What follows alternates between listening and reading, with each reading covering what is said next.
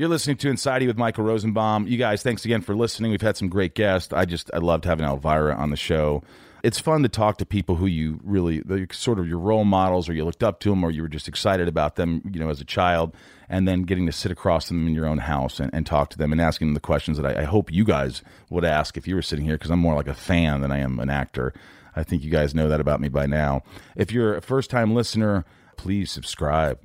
It really helps, and spread the word. Tweet, Instagram, Inside of You podcast on Instagram. And we've got a great guest today. A good friend of mine. He was on Smallville. He was on Hell on Wheels. This is Anson Mount. He's on the new Star Trek Discovery. People are just going crazy over this guy. He's such a great guy, and he's so charitable and wonderful to talk to. And he's got a podcast. So we sat down and chatted about old times and new times, and I think you're going to enjoy this. This is Anson Mount. Let's get inside Anson Mount. It's my point of view. You're listening to Inside of You with Michael Rosenbaum.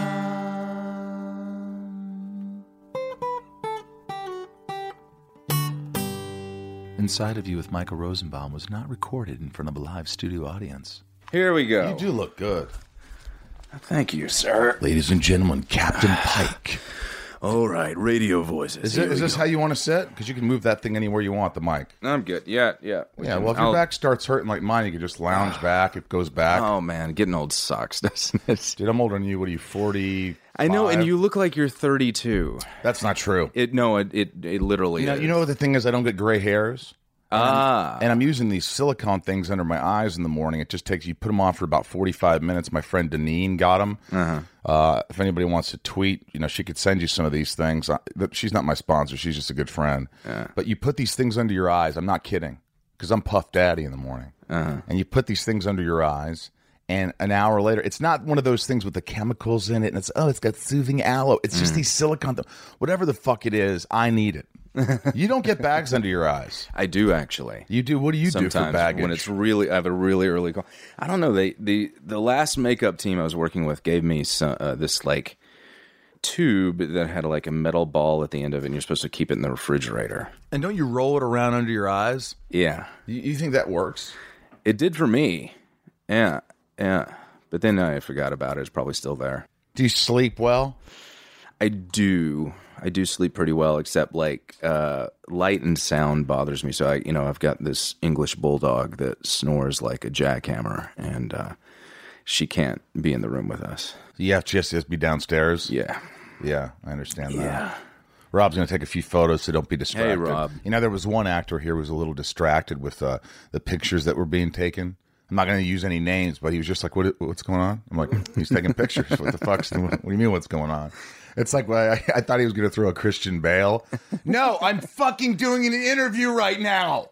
Why are you taking pictures? Thank you for allowing me to be inside of you today, Anson. Oh, Michael, you've been inside of me a long time, actually. Have I?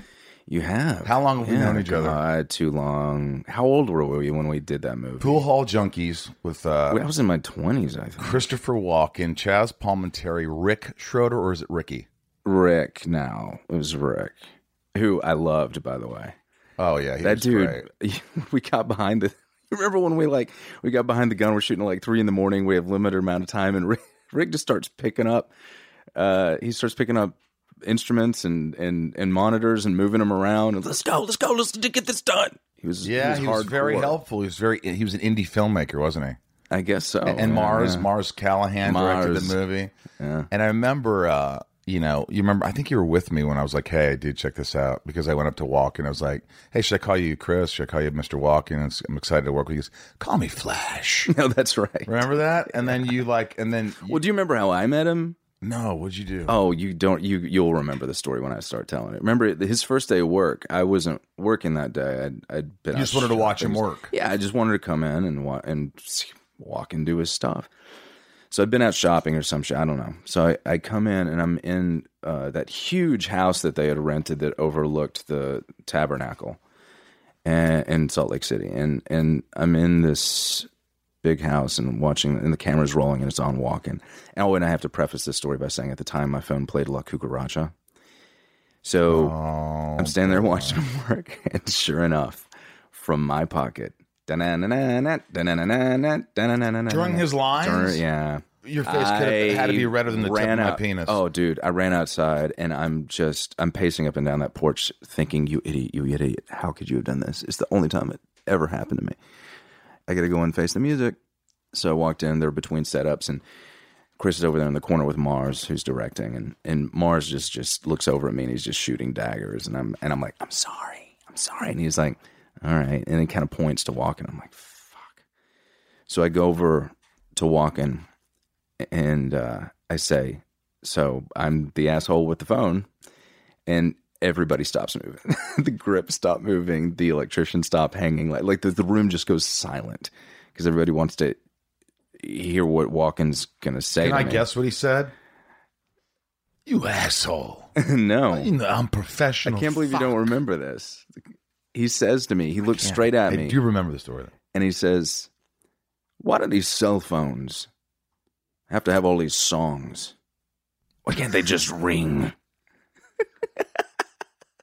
And the whole room just burst out laughing. So I said, oh my God, thank you so much. Oh, that's sweet. Yeah. Because he's very intimidating. Do you remember Be. He walked on set one day because he only had him for like, I think, a week. Yeah. Mars had him for a week. And he got like $1 million or something, whatever the rate was. It was half the budget of the movie. And he comes out and he looks pissed off. His face is red. He says, Mars, to the director, today's my last day. And he walked out, and everybody's like, oh, my God. Mars was like, I better go talk to him. Mars is freaking out. It's the directorial debut. So that was an experience. We shot the movie. It's a little independent movie if you ever want to watch it. People still come up to me and go, hey, I love Pool Hall Junkies. It's not many people, but I still, like, if I go to these conventions or whatever. And it was one of those movies that was a special time, right? Oh, yeah. We had a really good time. We were wide-eyed and bushy-tailed and optimistic before the business came crashing down on our souls. Jesus. And then what? The next time you were a guest on Smallville. The next time we worked together. That's right. You remember that? We were running around the trains. That was fun. I had to kill you, didn't I? That was a lot of fun. That was fun. I remember being like 3 a.m, 4 or 5 a.m, chasing your dumb ass. Yeah. And I'm bald and cold as shit, and I'm chasing you through these trains. When we had a budget, we used real trains. Yeah. I remember we ran into real issues in those trains with the angles and the cameras and us in a fight scene in that one aisle. It was very difficult to figure out, actually, but we got it done. And didn't you test for Lex Luthor? I did. You almost got it, didn't you? Because Zach Levi always tells me the story like he almost got it. But you really were close too, weren't you? Were you like the guy? Well, I had very, very short hair at the time. I think maybe that helped. But you did. You tested for it. Yeah. Were you bummed you didn't get it? It wasn't really what I wanted to do at the Were time. you bummed you didn't get it? It says the guy who got the role. But this is how it goes. I see guys who got the role that I had this for all the time. I mean, it was just, it was a lucky thing for me. Do you get those things where you feel lucky, where you feel like I don't give a shit, and you go in and you just kill it because you don't care? Yeah, that's funny how that works, isn't it? Did you have to audition for Hell on Wheels? Oh yeah. Everybody went in for Hell on Wheels. When they showed me the stacks of the headshots. Give me a couple. Give me a couple names that were. I don't know. I didn't ask. I didn't want to know. You didn't want to know. I just happened to fit a very specific bill that they were looking for. They wanted an American, and particularly they're looking for someone from the American South. So. And they wanted a man. Well, your grandfather was a Confederate soldier, correct? A colonel. Great grandfather was a cavalry colonel. Yeah, still have his military composite, but it's photo tinted and it's so old that the chemicals have now turned him green. What was his name? I don't remember. He wasn't a Mount. No, he was a League. A League. Yeah, somebody in the family still has the piece of paper that listed everything that was in his pockets when he got shot. Did you say that in the audition? Yeah, my great-great-grandfather was... because it kind of takes place post-Civil War, right? Its Reconstruction is right after the Civil War, yeah. Right. Yeah. Did you have to do a lot of research for that shit? Like, I wouldn't know what to do. I don't think I necessarily had to, but I did, just to calm my nerves. Were you nervous? Oh, yeah, definitely. Oh, I love hearing that because I get nervous about everything. Yeah. I wake up nervous. How can you not be? I meditate, and during the meditation, I'm nervous. It's a very expensive enterprise that's all coming down into a moment where a camera's pointed at your face. But no, I read this great book, Nothing Like It in the World, by Stephen Ambrose, who wrote Band of Brothers. Right. Which I tested for and didn't get. Oh, really? Yeah, for sure. And it's supposed to be his only non-military subject, and then you read it, you realize, oh, it's actually a military subject because all these guys had come from the Civil War. Right. And they were out of work and they needed a job, and it was run like a military enterprise. And on the backs of graft and corruption. It would not have been built without graft and corruption. It seems like everything is built from. Oh, it was just. I mean, if you look blatant. at it, there's a book, "What the Real History of the United States" or whatever, and it tells you the real stories, how we came together. The dark side that they don't teach in history, all the like how we treated people, and the real Christopher Columbus and what he did, and nice guys don't just come and go, "Hey, we're going to take your land," and then, I mean, even from the beginning of and then we're going to invent this thing called Thanksgiving. We're always sit down and celebrate each other. Exactly. I mean, look at Polk, right? No. If you want to know some history, Rob, you know who Polk was? President Polk. He's from Tennessee. Yeah, they called it Polk's War. You know what Polk did? He took all the land, which was Mexico, which is California now, and all this. I think 2 million square miles we stole from Mexico. Oh, yeah. There's much more. All of California. We basically just marched in and said, okay, it's ours. Yeah. I don't think we did it in a nice way. We forced them to sign a contract that they really didn't want to do. But by the way, that's Rob. Have you met Rob? Yeah. I know you just walked in. Did you not meet him?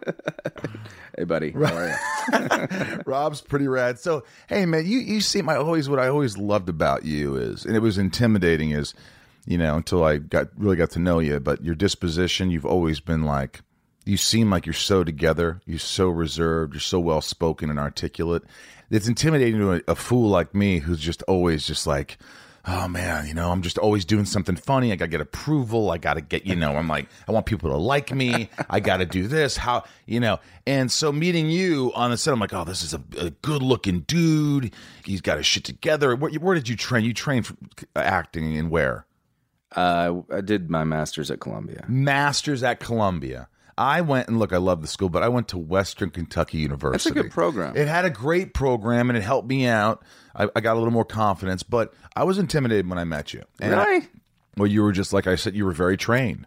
Huh. So that surprised me. It's like, you come to scenes in the moment and you're there. But I realized once we started talking that you were just a regular dude. You were fun. Right. But you're focused. Do you feel like you're always focused, or can you goof around? Like they say Leonardo DiCaprio in that movie Gilbert Grape. They say that he would, before he got doing that role, they'd be rolling. And he's like fucking around with everybody and then action and he'd just jump into the character. Can you do that? I've gotten better at that. Yeah. I was just doing a job up in Santa Barbara County. Who was with it? This little known actor. He hasn't done a lot, named Tony Hopkins, and I think he's got a big future ahead of him. Wait a minute, but Anthony Hopkins? Yeah, you just worked with Anthony Hopkins, but here's why I tell this story. Not to name drop, of course I'm name dropping, but he is so ebullient, and he's so funny. He's full of so many great old film and theater stories. The hardest part of the job was to get refocused when we were about to do another setup. Because he's constantly fucking around. Yeah, and if I hadn't gotten to the point where I was confident enough to just let the work go for a second and listen, I would not be enjoying my job as much. I might have quit by now. You can't maintain that level of focus, I think, and enjoy what you do, but you do have to get yourself to the point where you can switch it on and off. And I think it's a mentally healthy thing to be able to do. Well, that's kind of the thing I have to do. So, I mean, there's times when I have a big speech or something I have to say, but for me, I have to be playing. I have to be having fun. I have to be in an environment that's fun. And sometimes you're with actors who don't want to do that. That's not how they work. They're focused. They're sitting in their chair reading Nietzsche, and it's surprising. You'll meet actors who are more known for their comedy than their drama who are also like that. Yeah, and I look, to each his own. I respect it. It's not the easiest thing to do and be good at. I kind of would like to enjoy my job. Yeah. Did you ever come on when you're working with Hopkins? I mean, I would have had to ask him something about Silence of the Lambs. Any movie? You know what's funny? He told me a story about how when he was a little boy, his mother owned a shop in Wales, and and Richard Burton, it was from the same area. He would come in every now and then. He remembers as a little boy seeing Richard Burton saying, "I want to do what that man does." And years later, he was telling me he was doing Equus on Broadway, and Burton came to see it. And then Burton decided he wanted to take over the role, and he came and saw it again, and was in Hopkins' dressing room and said, "Oh, I remember you. You were the young boy who couldn't speak so good." And I said, yes. And he said, "Well, how are you?" And I said, "Well, I'm fine." And the whole time I'm thinking, my God, how did this happen? And I said, "I'm very glad you told me that story, because I remember going to see Silence of the Lambs when I was a senior in high school, like it was yesterday." Oh, yeah. And it could easily have been so intimidating to work with him if he wasn't so self-effacing and cool. just a lovely human Yeah. being. He's one of the nicest people I've ever worked with. Well, dude, I would have been like a kid in a candy store because, well, you were going to prom because you're a handsome guy. You probably went to prom. Am I right? I did. Yeah, you probably went to Santa Switch. I didn't have a date to senior prom. Is that true? Did not have a date. You just went to prom solo. Yeah. Han Solo. My girlfriend at the time and I broke up a few days before prom. And you went anyway. I went and I got the tuxedo I wanted. And then me and my buddies, who also didn't have dates because we were losers, we went to Taco Bell. We went and played miniature golf. And then Raw we went as to the hell. prom. It was great. Rob, did you go to prom? I didn't go to my prom, but I went to my ex-girlfriend's prom. Really? Did you get laid that night? Probably. It sounds very memorable, It's just Rob. the question. It's like, I don't want to answer that. But, while you were doing all that stuff, I just remember I have to memorize a scene from... You have that phrenology statue. Yeah, I We think had that everybody same does. statue on the set of Hell on Wheels. Really? Yeah. Phrenology, yeah. It's a little human head with all the parts of the brain, the hypothalamus and I think the hypothalamus and the cerebral cortex. I'm not even looking at it. I just know these things. At a time in the 19th century, there were physicians who thought that they could determine a person's personality from the shape of their skull. What do you think about me? Because I have a huge head and I have this big occipital bone in the back. So I don't know. But I have always been jealous of the shape of your head. Why? Because my mother laid me on my back too much as an infant, and the back of my head's like flat. Yeah, but I have like a big bump on there, like a matrix bump. I've got like a huge... People always tell me how big my head is. Rob does Do they really? consistently. Yeah. Well, I think they were talking about your ego. No, I have a long face. I have it's who I am. It's like I can't change it. By the way, do you have one quote from Silence of the Lambs that you just love? I'm only doing that because I have one. What is it? He wants to do an impersonation. I just remember being like 17 or 18 years old and memorizing. It's not the impression. It's just that I memorized it. It was like, "Oh, Agent Sterling, you think you can dissect me with your little tool? You're so ambitious, aren't you? But you know what you look like to me with your good bag and your cheap shoes? You look like a rogue, a wild horse in the road with a little taste. The magicians gave me a little info bone, but you're really not one more generation from pure white trash, are you, Agent Sterling? And that accent you so desperately tried to share, pure West Virginia. What was your father doing? Was he a coal miner? Did he stink of the lamb? You know, quickly the boys found you. All those tedious, sticky fumblings in the backseats of cars where you can only dream of getting out, getting anywhere, getting all the way to the FBI. You sat down and memorized. Yeah, because I was a loser. Still am. That's what I did. I'd memorize Your moments. impressions are quite good. You're very good. Do you do your impressions in your stand-up act? I've done a couple. You do a great Malkovich. I remember going to the premiere of Sorority Boys. You were there. You were great in that. You know what? That was a really. I like to call it a cult classic. It was, you know. I thought you were fantastic in that, but you whipped out this Malkovich impression when they introduced the cast at the front of the theater. I did? You did. How do you remember that? It was fantastic. Dude, well, again, in the Line of Fire, that I remember memorizing a scene. You know, you have a rendezvous with my asshole, motherfucker. No, what you couldn't possibly know, Frank, is that they sent my friend, my comrade in arms, to my home to kill me. I never lied to you, Frank, and I never will. So let's go back to you. You had a good childhood, didn't you? You have loving parents. It was mixed. Mixed? Yeah. Like how mixed were you? I have a great mother. She and I are very, very close, and she has now adopted my wife as her new favorite. I think if she had to choose between us, then she would kick me to the street. Really? And she and my wife are real buddies now. Inside of You is brought to you by Shopify. Shopify is the global commerce platform that helps you sell at every stage of your business. This is an amazing platform. I use it on both podcasts. It has worked wonders for me. It's so amazing how easy it is to navigate. If you want to sell products, t-shirts, soap scents, whatever it is, Ryan, you want to sell, this is the way to do it. You can see what your best seller is right there, analytics, how much you're making this month, what products are selling the best. It's really fantastic. From the launch your online shop stage to the first real life store stage, all the way to the did we just hit 1 million order stage? Shopify's there to help you grow. Whether you're selling scented soap or offering outdoor outfits, Shopify helps you sell everywhere. From their all-in-one e-commerce platform to their in-person POS system, wherever and whatever you're selling, Shopify's got you covered. Shopify helps you turn browsers into buyers with the internet's best converting checkout up to 36% better compared to other leading commerce platforms, and sell more with less effort thanks to Shopify Magic, your AI-powered all-star. Plus, Shopify's extensive help resources are there to support your success every step of the way. Because businesses that grow with Shopify. Sign up for a $1 per month trial period at shopify.com/inside, all lowercase. Go to shopify.com/inside now to grow your business, no matter what stage you're in.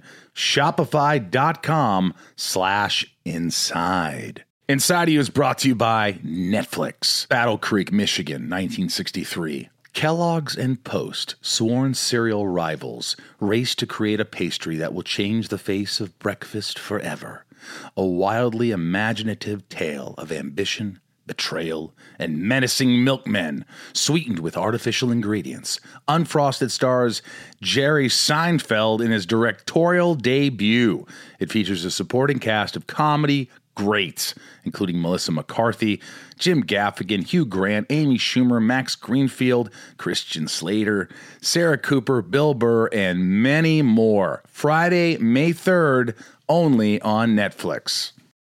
But were they strict, your parents? You sound like you just talk about your mother. Was your father there? Was he present in your life? My father passed away when I was 13. I didn't know that. Yeah. We never talked about that. Yeah. Do you remember? They were quite strict, but quite loving. A lot of that pressure went away when he passed away. What is, I always think about that stuff. Like my father's strict. He had me when he was like 19, so it was pretty. And then he had like my half brother who was like 7 at the time, so he was like a kid trying to raise 4 kids. By the time he's 25, he's got 4 kids. And it was very hard on him, but like, My father was the opposite. I was the product of my father's second marriage. So he was 47 when I was born. And I realized much later in life through stories from my half-siblings who are all much older than me, I realized he was already pretty deep into the bottle by the time I was born. Oh, so he was an alcoholic. Yeah. So you experienced that. You remember probably moments in your childhood, even... 13's you can remember probably from your time you're 5 to you're 13 about that. So you remember things, and you're looking at me right now, sort of like I don't want to talk about it. It's I can kind of see that thing on your face because like I know you. I've gotten better about being able to talk about it. Formats like this are still like it's questionable about how much you want to get into. No, look, because we have family and. Yeah, I don't know. I'm not saying I don't want to talk about it. It's just like it's weird to suddenly be okay with talking about it. Yeah, I get that. And for many years for me, and this is what the show's become for me, is like I divulge so much information, and that's me. I'm not as private as I probably should be. But, I talk about, I sort of forgive. I'm a forgiving person. Yeah. And my dad's even admitted, look, I wasn't the best father. My mom said I wasn't the best mother. And I'm like, look, I love you. Moving on. Things happen the way there were things that happened. There were some great moments. And, I think if you just dwell on things and you're like, oh, my childhood wasn't what I wanted it to be. Or if you don't become your own human being, which you've become, I'm still trying. I think that you just like, I think it's a cop out to keep blaming. At some point in your life, I have to just go. Well, it's you that's carrying that shit around. Yeah, it's right? me. So what am I doing that for? Why am I wasting my life? And I just listened to this meditation this morning, and it was like the most profound little app, and it's 10 minutes because my attention span is like a fruit fly. And I press play, and he just says this one thing that's, this will be simple to most people, but to me it sounded more complex. But he said, try to enjoy life. Hang on, there's more. Stop trying to just get through it.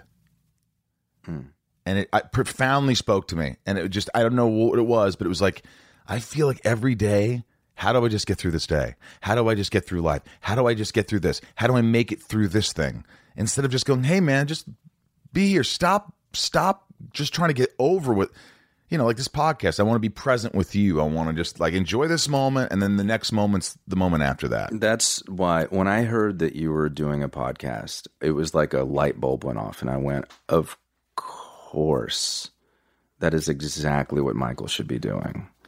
I was so happy to hear that you were doing a podcast, because you and me, like, yeah, we're different in a lot of ways. You're much more outgoing than I am. I'm much more internal. Like, we have different interests. But you're a goofball. Yeah, I'm a goofball, but we have a lot of similarities in the sense that maybe for different reasons, but I think it's difficult for both you and I sometimes to listen because we're self-centered fuckhead actors. I think a lot of people are like that, yeah. And this forces you. This forces me to listen. It forces you to listen, and I do one, and it forces me to listen. Yeah. And that's the surprising thing that I got out of the process that I did not expect. That is amazing. You're absolutely right. And you know what?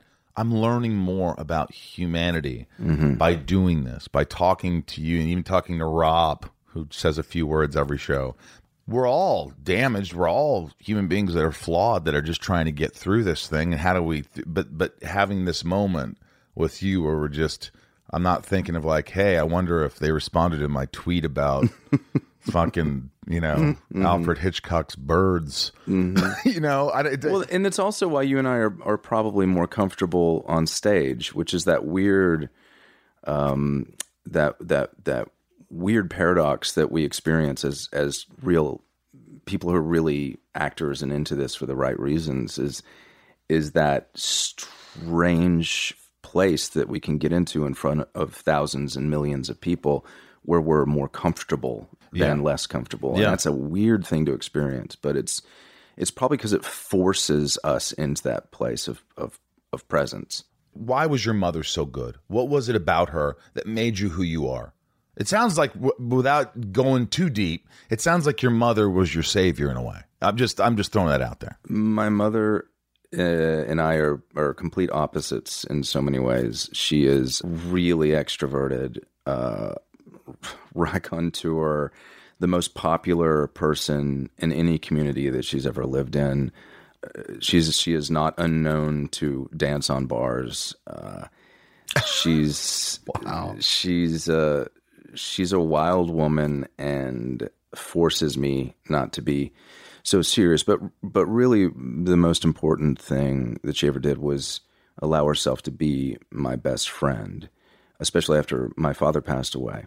And it's probably one of the reasons I'm an actor. Is one of the things that we would do together is she would say, hey, do you want to take a day off of school? Let's just go fuck around. And we'd go to the antique malls. One of the things that she and I did together is we would buy antique furniture and refinish it and resell it. And then at the end of the day, we'd always go to the Movieplex, and we would just buy one ticket and we go in and we just skip from theater to theater and just watch a bunch of movies back to back. And that's a love that we have shared for many years. Is I always ask her what she's watching on Netflix. I just bought her an Apple TV when we were in Florida and set it up for her, and I had to train her how to use the thing and quiz her on it. And then I filled her queue with all the movies that she hadn't seen yet that I think she should watch. And she's the toughest motherfucker I've ever met. Did she tell you exactly what she thinks when she thinks it? Is she one of those no filter? Yeah, she has no filter. She's deadly honest. What does she know? She won't always tell me everything if she thinks it's going to bother me or if I'm busy. I have to drag things out of her sometimes, but she's deadly honest about her opinion of my work even. There was something obviously maternal, but some mothers, when they lose their spouse, can fold in a lot of ways. They could be more distant, but the fact that she felt like, do you think she felt like she had to, like she really has to step up and sort of like, I have to take over and be his anchor. Yeah. And to be there for me to really, when I lost my virginity when I was 14 or 15, ooh. Rob, how old were you? 18. Yeah, 30. She's who I told, like, you told your mom? Yeah. My mom took me to get the condoms. And, wow. and, my mom just assumed I'd never get laid. That's pretty much it. She knew that I was an academic in school. I didn't have a ton of friends. I did have a small group of close friends, but there was a weird transition time in around puberty when my father passed away. And I think she knew that there were like lots of holes in my life and that I needed a friend as well as a mother. I was going to tell you, because I listened to your interview with, the ice skater who we met. Tara Lipinski. We met at the same time. Puerto Rico? In Mexico, in Cancun. Yeah. That crazy trip to Mexico. Was that Gary Busey? Yes, I was going to tell you.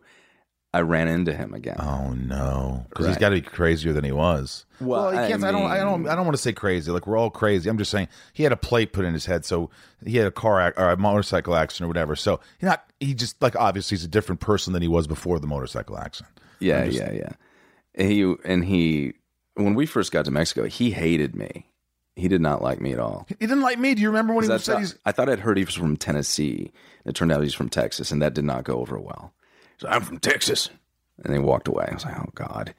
And then we had that. I don't think you were there the opening night, but the opening night, there was this like contest where you had to walk this like shaky beam over the pool to try and grab this bottle of tequila. And I managed to do it. Right. And then I was like his best friend. And we all hung out. We went out every night. And yeah, that time when we were at the club and we were standing in the circle with and I was yelling I was like going, hey, and he's like, you yell in my ear again, I'll kick your ass. I got a steel plate in my head. If you yell at me again, I'm going to knock you down. Like, Gary, nobody yelled in your ear. I was at one. Really? I was at one event once, and he just goes, all right, come over here. We're going to have a circle prayer. I'm like, and Tom Arnold's there. He's like, no, we're not going to have a fucking circle prayer. You crazy fuck. What are you doing? That's what he said to Gary. So what the fuck's wrong with you? So I was at a screening at the Cinema Society in New York, and there's Gary Busey sitting on a couch outside the theater, and I was like, he's never going to remember me, but all right, I gotta try this. I gotta go. So I went over to Gary and I kneeled down next to the couch and I said, Gary, you may not remember me, I'm Anson, but we were on that trip to Mexico together. And he went, I've never been to Mexico.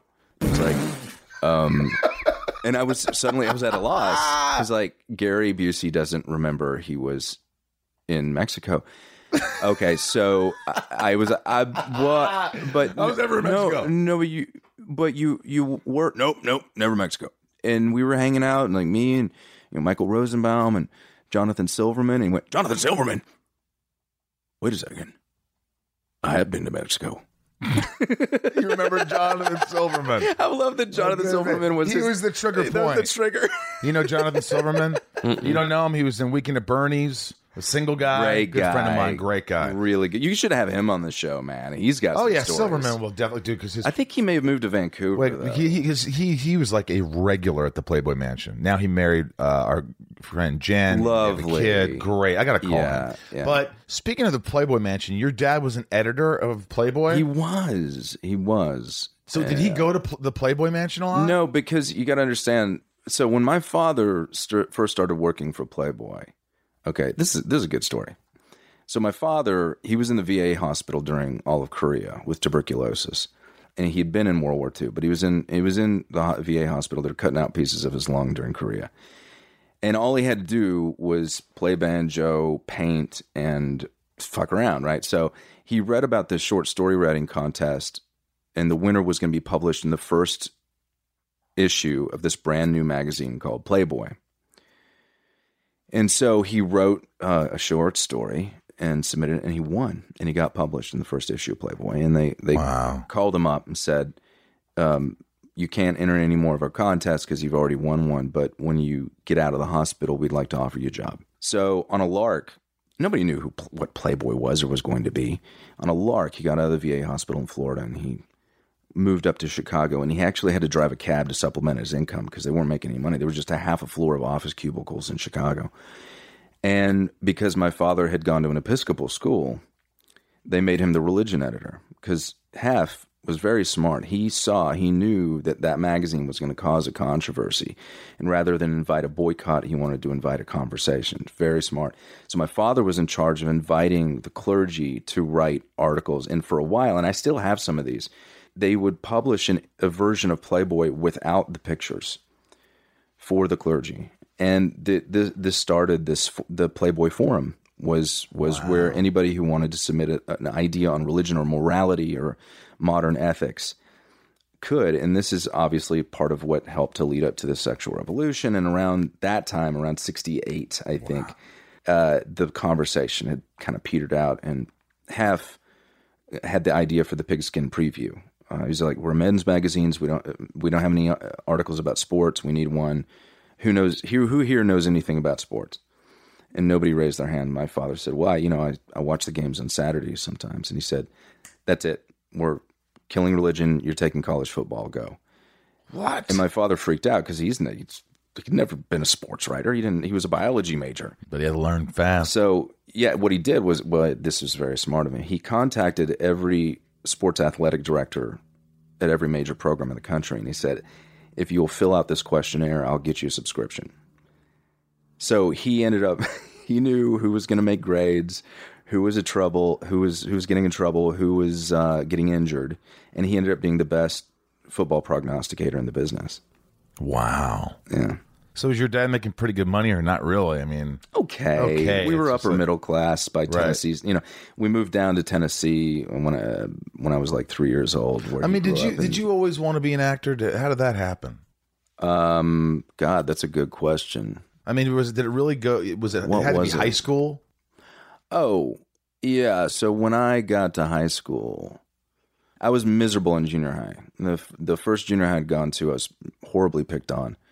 And then I went to the larger junior high in our county. Like picked on, beat up on? Yeah, I was a very late bloomer. I was the kid with braces and glasses who got shoved in the trash cans at lunch. Ugh. And I went and I transferred high schools, and it took me a while to realize I was not making very good grades. And it took me a while to realize it was because I was bored. Because I realized all the best teachers, like I was in advanced mathematics, but I was not in advanced anything else. And I realized all the best teachers were teaching the advanced classes. So at this time, when you went from junior high to high school, and there was only one high school in the entire county, there was no system in place to look at what you had taken beforehand, so you could take whatever you wanted. So I just arbitrarily signed up for every advanced placement course. And my grades improved. And the people in these, it was a much smaller group of students in these courses, and that became my group of friends. And they were all doing theater. And so I wanted to hang out with them more. So I auditioned for a play. They were doing 12 Angry Men. And I was cast as the guard. Perfect. And even though I had this like tiny little throwaway role, I remember the first time I walked on the stage for a performance like it was yesterday. The feeling you got. I mean, the energy. It was that lightning bolt moment they talk about when they talk about love at first sight. It was like being struck by a lightning bolt. Like you belong. Yeah. I mean, it was that clear. Wow. And so I had a talk with my wrestling coaches, and I was like, look, I want to do this. Rehearsals sometimes conflict. And I was lucky enough to have wrestling coaches who told me, if this is what you want to do, you need to make that your priority. So I was able to do both.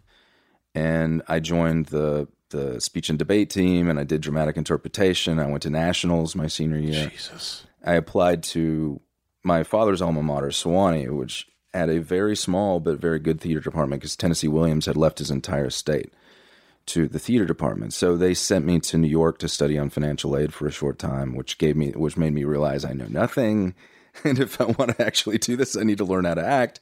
So I applied to graduate school and I got in. And I feel like, when you talk about that, it's like everybody has like this one teacher. I guarantee if I looked at Rob, there's one teacher or a couple teachers. You had the most success in a class because you liked the teacher. You were interested. You just enjoyed being there. Right, Rob? Yeah. I'm guessing. An art teacher like that. An art teacher. You just felt like, I like this. That was me, Mr. Morrow. Mr. Morrow came in as a substitute teacher because someone Was this in high school? in high school, and it was like all of a sudden a C and D student was getting a B in history because he was interested.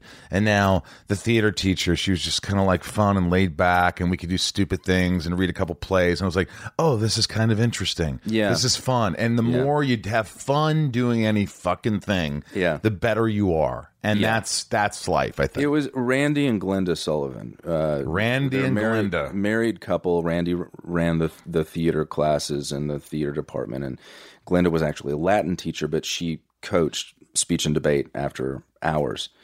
All of the best influence that I got, all the best encouragement I got, and the best early training I got was not during class hours. It was during the hours this couple was staying after school, putting in the extra work because they loved their students and they saw potential, and they encouraged us to do this. And lucky enough, I had a mother who told me to do it. She followed her passion as a professional golfer for a long time, and she told me to follow mine. Are you a good golfer? No, but I also was not a good actor, and thank God I didn't realize it at the time. I go back and I look at some of my stuff I did in high school was on tape, and oh my God. That bad? Let me tell you something. If I was bad, this is the reality. I did Grease in high school. I was kind of forced to do a play, or they wouldn't let me take another drama class, and drama was so easy that I finally auditioned and I got this part, and I was petrified. What happened was at the end of the play, everybody comes out one by one and they clap, they applaud. And I didn't have a huge part. It was Vince Fontaine, the DJ. And I remember I walked out, and all of a sudden, this thunderous applause, like I was one of the lead roles. And it changed me. I felt like, oh my God, I belong. This is me. Not being me is the best. And I've talked about this, but kids going, dude, you're really funny. If I didn't get that response on that first play and that first part, I was out. Yeah. I was out. I was going to I can't do this. This is too scary. I was so scared. I still remember all my lines from that play 30 years ago because I was so scared. And I still have that mentality of I got to know them. I got to know the lines. I got to know. I put so much fucking pressure on myself. That same thing happened to me, man. I remember doing a presentation of part of one of our plays my senior year. I remember it was David Ford, the guy, my nemesis in grade school, the guy that would constantly sucker me into fights. And he was bigger than me, and he was huge. In high school, he was huge. He was a lineman. And he came up to me and he was like, "You're really funny, man. You're really good." It changed your whole life. And I was like, I'm telling you, shit like that changes so maybe your life. maybe I'm just still doing this to impress David Ford. I have no idea. I mean, look, you've worked with De Niro, you've worked with Anthony Hopkins, and I definitely want to hear more stories about De Niro and shit. But like Star Trek, this is this is in a way what I went through with Smallville, where it was Gene Hackman played, Lex Luthor. You're gonna fail. You don't have there was so much. I mean, there is pressure, but I didn't know anything about comic books, and I didn't know really anything. I follow. You look up here, right here. It's all Fangoria magazines and horror books on horror, and that's what I love. And so I think it was my naivete or my ignorance of just not knowing or aware of how serious this was, where I was like, hey, I'll do this. I wasn't trying to emulate someone, where I just go, okay, I'm going to just read the lines. I'm going to say the lines. I'm going to be real. I'm going to be grounded. I'm going to do this, and I'm nervous as shit, but whatever. Yeah. Because really, Captain Pike is, I don't know if you know this, Rob, but Captain Pike is before Captain Kirk. They shot a pilot for the original Star Trek, right? And tell me if I'm wrong. Yeah, but Jeffrey Hunter. This is the actor. Right. And then they recast William Shatner to play Captain Kirk, not Captain Pike. But Captain Pike was now a disfigured character in Well, they ended up using footage from the pilot. For a flashback episode. Right. And called The Menagerie. And so, thanks, Troy Rudolph, for really educating me on this whole thing. Pike is, of all of the really revered Star Trek characters, he's probably the one that we knew the least about. But when I auditioned, I had auditioned for the captain from the first season, Lorca, and they'd hired Jason Isaacs, and it was the right decision. Jason, I worked with. I actually was a fan of his, and so when they came back they came to me for this role, I didn't know what I was auditioning for. I thought it was called Captain Parker in the sides because they were keeping everything undercover. Right. So when I got cast and I found out it was Pike, I was like, oh wow, I guess it better be good. For somehow. After doing this for so many years, I've kind of learned what is going to help me and what's not going to help me. What's not going to help you? Being intimidated or being starstruck or feeling pressure or worrying about what other wondering people what they're think. going to think. Yeah, it just doesn't serve me. So just knowing that, I guess, kind of lets a lot of the nerves go. But you say that. Now, I believe you, first and foremost. But isn't there some of that, you're saying it, but there is a little bit of that just lingering in the back of your head?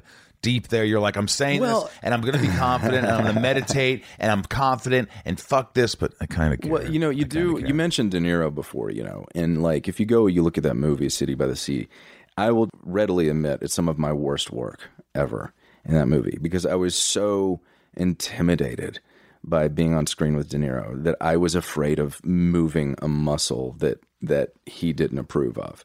Not that he was dictating anything, but I was just scared shitless to do anything because I was afraid it would be wrong.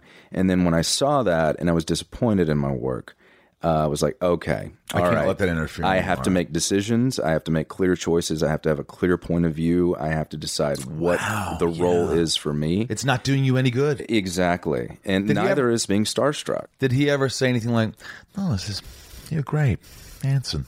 Oh, He's not like that. I mean, I'm sure he would. He's quite when he's working. He's not unapproachable, but he's he does his thing. Internal. He's more internal than I am. Nice guy. Really, really lovely. He doesn't know his guy. lines. When I did need to talk to him about something, he was completely there. Really? I even did the freshman thing of bringing DVDs for him to sign, and he brought me into his trailer and in the beginning, and he was like, ooh, that's daring because I always wait to the very last day because like I could just see him going, asking me, that's walking, but like asking me for autographs and like, that could be like, I remember I told you the story of what's the guy who's the Punisher, the guy from Walking Dead, great actor. Yeah. This guy went into De Niro's trailer at the end and goes, "Hey, I just want to say that you're a legend to me. You're like, and I just want to say thank you." And De Niro's up, he's like, "You don't have to do this right now. Don't do this. Don't do this." He's like, no, you don't understand. You have to let me say this. I want to get it out. And he's like, "It's okay though. You don't have to." And he kept going, and I go, "Well, then it was great, right?" And he was like, "No, it was the most uncomfortable. I wish I never had done that. Why did I do that?" The moment was just like, because they're like, "Hey, you're here. You've made it. I've done this before." I went up to Sandra Bullock and John Cusack. I was talking to somebody, and they came up to me at the Laker game. And Sandra Bullock goes, "Oh my God, you're so funny." And I'm like, "Oh, did you see a movie I was in?" He goes like, "No, I saw you in Cribs." And I'm like, "Oh yeah." And then Cusack came by, and all of a sudden I'm starstruck. I got Sandra Bullock. It's like early 2000s. Sandra Bullock and Cusack next to me, and I'd work with Cusack. I go, "Hey, we did a movie together," and you could feel that I was a fan, and I just can tell that they kind of were like, "Okay." And they kind of started talking and like excluded me in a nice way, like and I walked away going, "I don't belong." And that's part of my problem. I've always felt like I don't belong, even though I feel like I'm good. I feel like I still feel like I don't. That's why 95% of my friends aren't actors. They're like Rob, who's a regular guy, or my friend Tom, or my friend. I'm intimidated. I don't know. I can't live out here because it's just such a popularity contest happening in the background of things. I feel like it's high school. Yeah. And so my relationship with Los Angeles is so much better now that I don't live here. I come in, get my meetings scheduled back to back. I see the friends I want to see, like yourself. I play a round of golf, and then I go home. See, I'm thinking about that. I don't want to live in my office. Is the other thing. And things that used to bug me about LA, tell me. I now find charming. Like last night, I was at the Beverly Wilshire, right? And I'm at the bar, and I've got like my drink in front of me, and I got my papers spread out, and there's this piano player that's singing "Strangers in the Night," and he starts doing lounge scat. You know what I'm talking about? He starts zooby zooby zoo. I'm not exaggerating. Okay, right. Zooby zooby zooby zooby zoo. And you loved it. Yeah, and then I'm thinking, like a few years ago, if I still lived here, I would be like, motherfucker. And now I'm kind of like, this is awesome. This is exactly what Los Angeles should be. Maybe I should move. And the guy sitting next to me in the sequin jacket is exactly the jacket he should be wearing, because there is a wonderful kind of cool history about this town that I really dig. And I had lunch at the Polo Lounge. And now you're seeing it from the outside. Right, yeah. And I went and had lunch at the Polo Lounge with these guys, and it's just like you're walking into history. And it's the same restaurant it's been since the Burt Reynolds, since George Burns was there next to, his posse and the pictures. It can be a really nice place, but you got to know where to look also. Yeah, and Zach Levi, my buddy, he's name drop, but lives in Austin. Yeah, and he says it just changes your whole perspective and changes your life. I think maybe I eventually should probably move. There's a lot of actors in Austin. Do you think I should move, Rob? There's no. Yeah. You do? Yeah, get out of here. There's no income tax in Texas, which is why a lot of them have houses. That should be a song. There's no income tax in Texas. Yeah. It kind of flows. Yeah. So what are you're obviously going to say yes, but you're proud of Star Trek Discovery? Oh, hell yeah. You loved it? Was it hard work? I came to it as a fan. I the original series was in syndication on my local UHF channel when I was like 8. And they would run them every Sunday night, 6:00, and they ran them for several years. So I've seen every episode. What's your favorite episode? Well, my favorite episode of the original is probably I forget the name of the episode, but it's the battle with the Gorn. Kirk has to figure out how to make gunpowder and shoot the Gorn with the bamboo. I like the one where Spock goes on that on this planet where the flower or something makes him just all happy and lost in love. But go ahead. But my favorite episode of Star Trek in general has got to be From the Next Generation. I think it's called The Inner Light, but it's the one where they find this space probe floating in the middle of the universe, and a beam comes through the ship and it knocks him unconscious, and he wakes up and he's a different person on a planet with a family and a whole history. And then he sort of gets lost in this problem that they have with the environment and trying to fix it. And he goes through this whole life and he becomes an old man and he's got grandchildren. And then they send off the probes to find, to let people know that they were once there. And then he dies and he wakes up on the bridge and it's been 5 minutes unconscious. Did you cry? And then sad? Yeah, almost. They capture the probe in the Enterprise and they open it and there's a flute inside. And he had learned to play flute in his dream. And he picks up the flute and he starts playing the flute. Rob is so bored now because he doesn't know one fucking thing about Star Trek. I didn't watch Star Trek, no. Well, you're young. You're 29. I'm 30. Yeah, but dude, it's a huge thing. Do you ever? I'm a true fan. Do you? You are. Do you ever find yourself in their action? Do you ever go, look, I have? Do you ever jump into a Kirk? You have to every once in a while. I kind of stole a little bit of his swagger, his way that he sits in the captain's chair. Really? Yeah. And I had dinner with Shatner a month or two ago, and we just talked about horses. He's a horse guy. That's all he's into. You know my favorite movie of his? Watch Kingdom of the Spiders. Small town where the spiders, the tarantulas just invade. It's one of my favorites. Don't know it. I used to watch it at the Camacho house all the time when I was I'm trying to get him on my podcast. Yeah, I just want to I don't want to talk to him about acting or Star Trek. I just want to talk about horses. I think that'd be really? So yeah. Well, that's what my podcast does.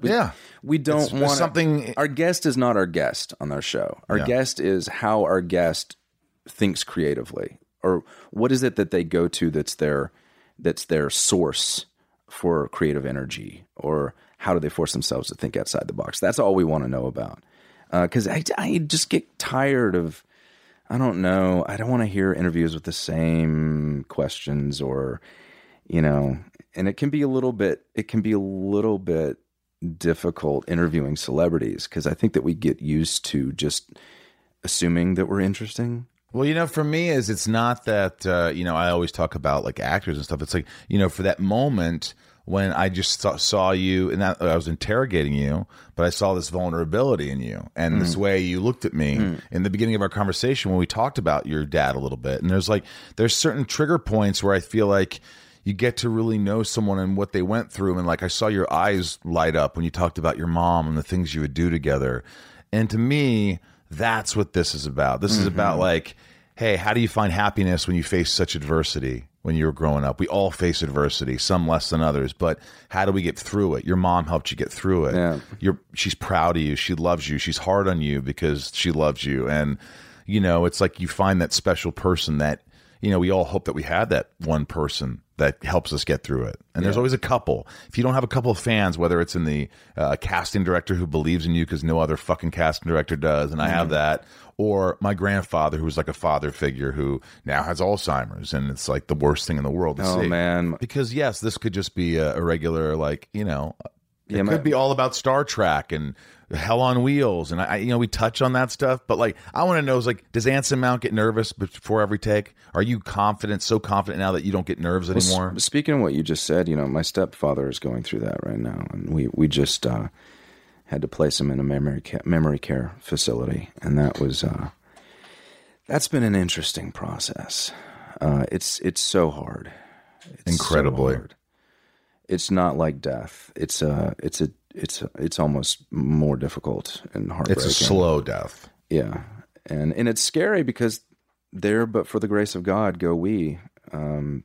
It could be our future. Yeah, well, you know, I always say that. It's that my grandmother had Alzheimer's. My grandfather now has Alzheimer's. Her son, you know, my dad. It's in my family too. My dad and my brother and I are all like, oh shit, what's going to happen? And so we're like eating more blueberries and eating more ginkgo biloba. We're like, just fucking Mediterranean diet, my friend.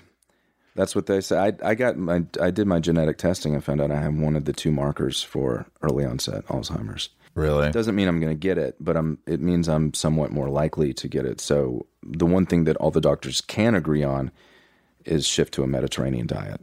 Really? So now if I do red meat, it's once a month. So chicken, rice, beans, black beans, fish. Rob, you hear this? Wine is fine. we do this? Olive oil. Yeah. Can we do this together, Rob? The Greek diet. Greek diet. Yeah. How do you deal with anxiety? How do you deal with pressure on yourself? How do you deal with a balance in your life with your now wife, who, you know, is the light of your life? How do you balance your work, your life, and not let anxiety consume you? Do you get anxiety? Do you do anything about it? Do you take any pills? Are you just kind of a natural guy? Do you don't need sleeping pills? I mean, because that's like the story of Hollywood, right? Right. I don't know, man. I know that I'm best when I'm busy. I learned some time ago that for the sake of my own sanity and this crazy up and down business that we have and the job insecurity that we have, that the one thing I need consistently in my life is that I need to be creating all the time. If I'm not creating, and it doesn't need to be acting, if I'm not creatively doing something every day, something's wrong. So hence the podcast, hence my writing, hence The show, trying to sell my own stuff, you know, I do know that I need to feel productive. Marriage is a very new thing. We just got married less than a year ago. You know, she's very busy too because she decided to go back to university. She's finishing up this semester.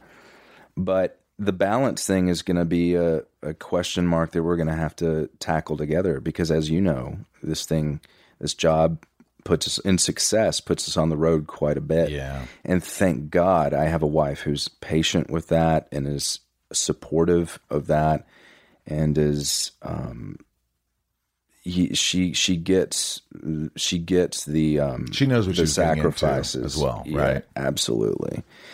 And she's a very strong, self-sufficient, independent woman.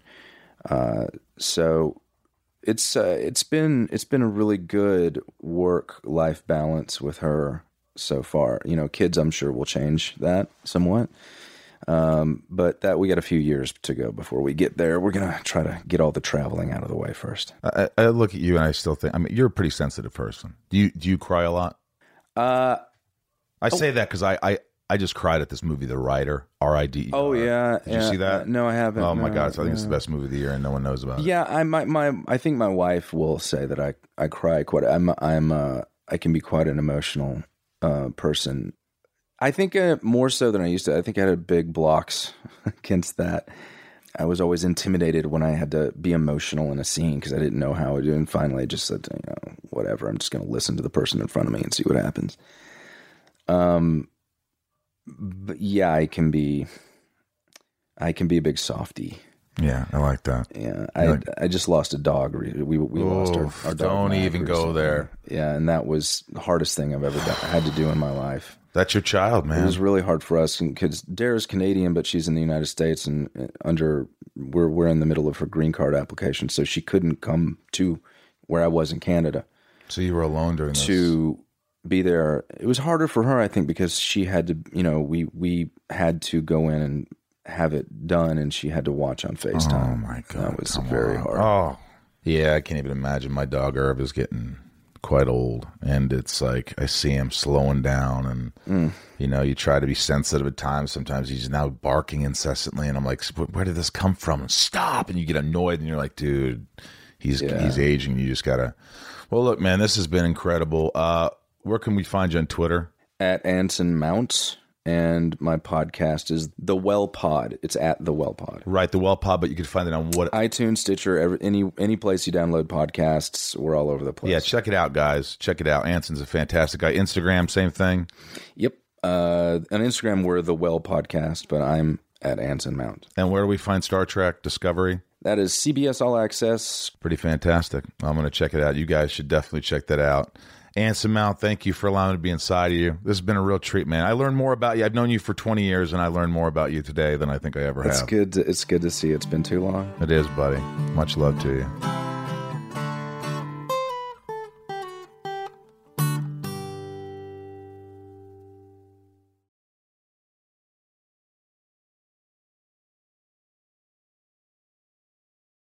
Welcome to Talkville, the ultimate Smallville rewatch podcast. Guest star Sarah Carter as Alicia Baker, although I didn't really work with her a lot. But Tom did, and they had some real big smoochy scenes. Yeah. Can we talk about that? Could there be any more sex? What was a 3-page makeout scene that just kept going? Good Lord, we get it. They have chemistry. Jump in now or catch up on any of the past seasons of Talkville on YouTube or wherever you listen.